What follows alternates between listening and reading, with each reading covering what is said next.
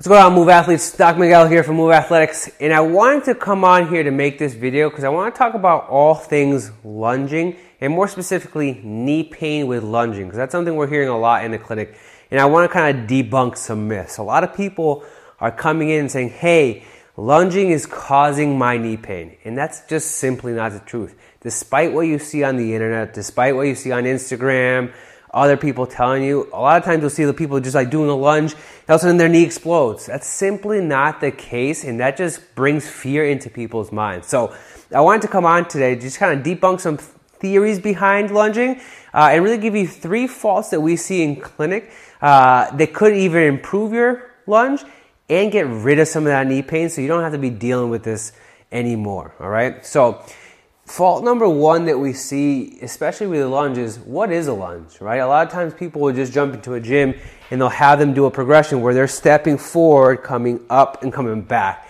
And that's the lunge variation of choice. What I'm here to say is, hey, you have to earn that right. That's not a movement that's just like the first thing that you should be doing. There's progressions, and you need to master the progressions and regressions of that movement in order to execute that movement correctly with no pain. Right? So when we're breaking down what a lunge is and the regressions to that, the first regressions is just get yourself in the position. Get yourself into a 90-degree angle in the front, 90-degree angle in the back, and then just lift up about 2 inches off the ground and just hold. If you can't hold yourself up in that position, you shouldn't be doing that first variation when you're stepping forward. This is your primary pillar. Master this regression to then work towards that progression.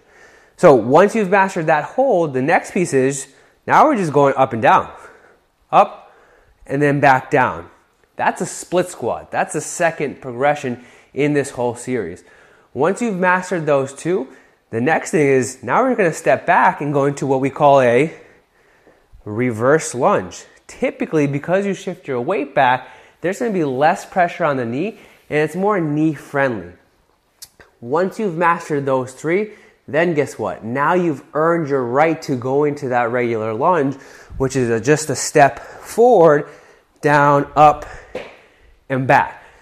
So if you see, when I say master the progressions and regressions, you have to understand that there's a spectrum of things, and you have to earn your way up to that lunge, right? Fault number 2 that we see is you're doing the right movement, but using the wrong muscles. A lot of times when people step into their lunge, they use their back foot to kind of push them forward and back, and that can lead to a lot of pain. We see a lot of forward and back translation, but really what we want to see is up and down movement. So, for example, if I step, a lot of times we'll see people shift their body weight over, putting a lot of pressure on their knee, but then they'll use their back foot to pull themselves out of that position. That's not necessarily correct. When you do a lunge, you want to step into a split squat, which we just described, go up, down, and then step back. So, same thing. I step, I come down, I look like I'm 90-90, I come back up, and then I take my step back.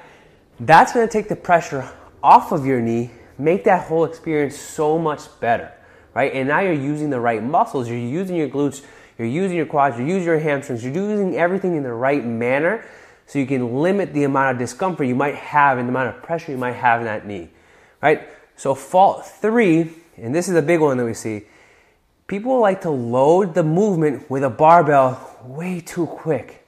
You have to find the tool of choice for you. Try it with the dumbbells, try it with a kettlebell, try it with a sandbag. Just master your own body first.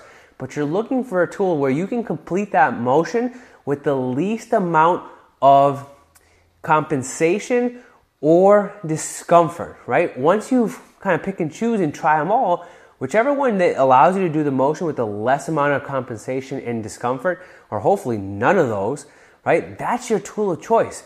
Master the regressions and progressions with that tool first, and then to switch things up, then add a different tool or change up your tool, right? So if you're going to take these faults and kind of implement it into your training, make sure you have somebody watching you, whether it's a trainer, which is a physical therapist, whether it's you in the mirror. Just make sure you're doing the right things and understanding that you have to earn your way up, right? If you've tried these things out and you still have knee pain, give us a call. Let's see if we can actually help, because the pain might not be stemming from the movement. The pain might be actually coming from something deeper that we need to figure that out so we can help progress you back into those movements and get you back into the gym. So give these things a shot. If you still have some trouble, let us know. We're always here to help. All right, guys, take it easy. Till next time.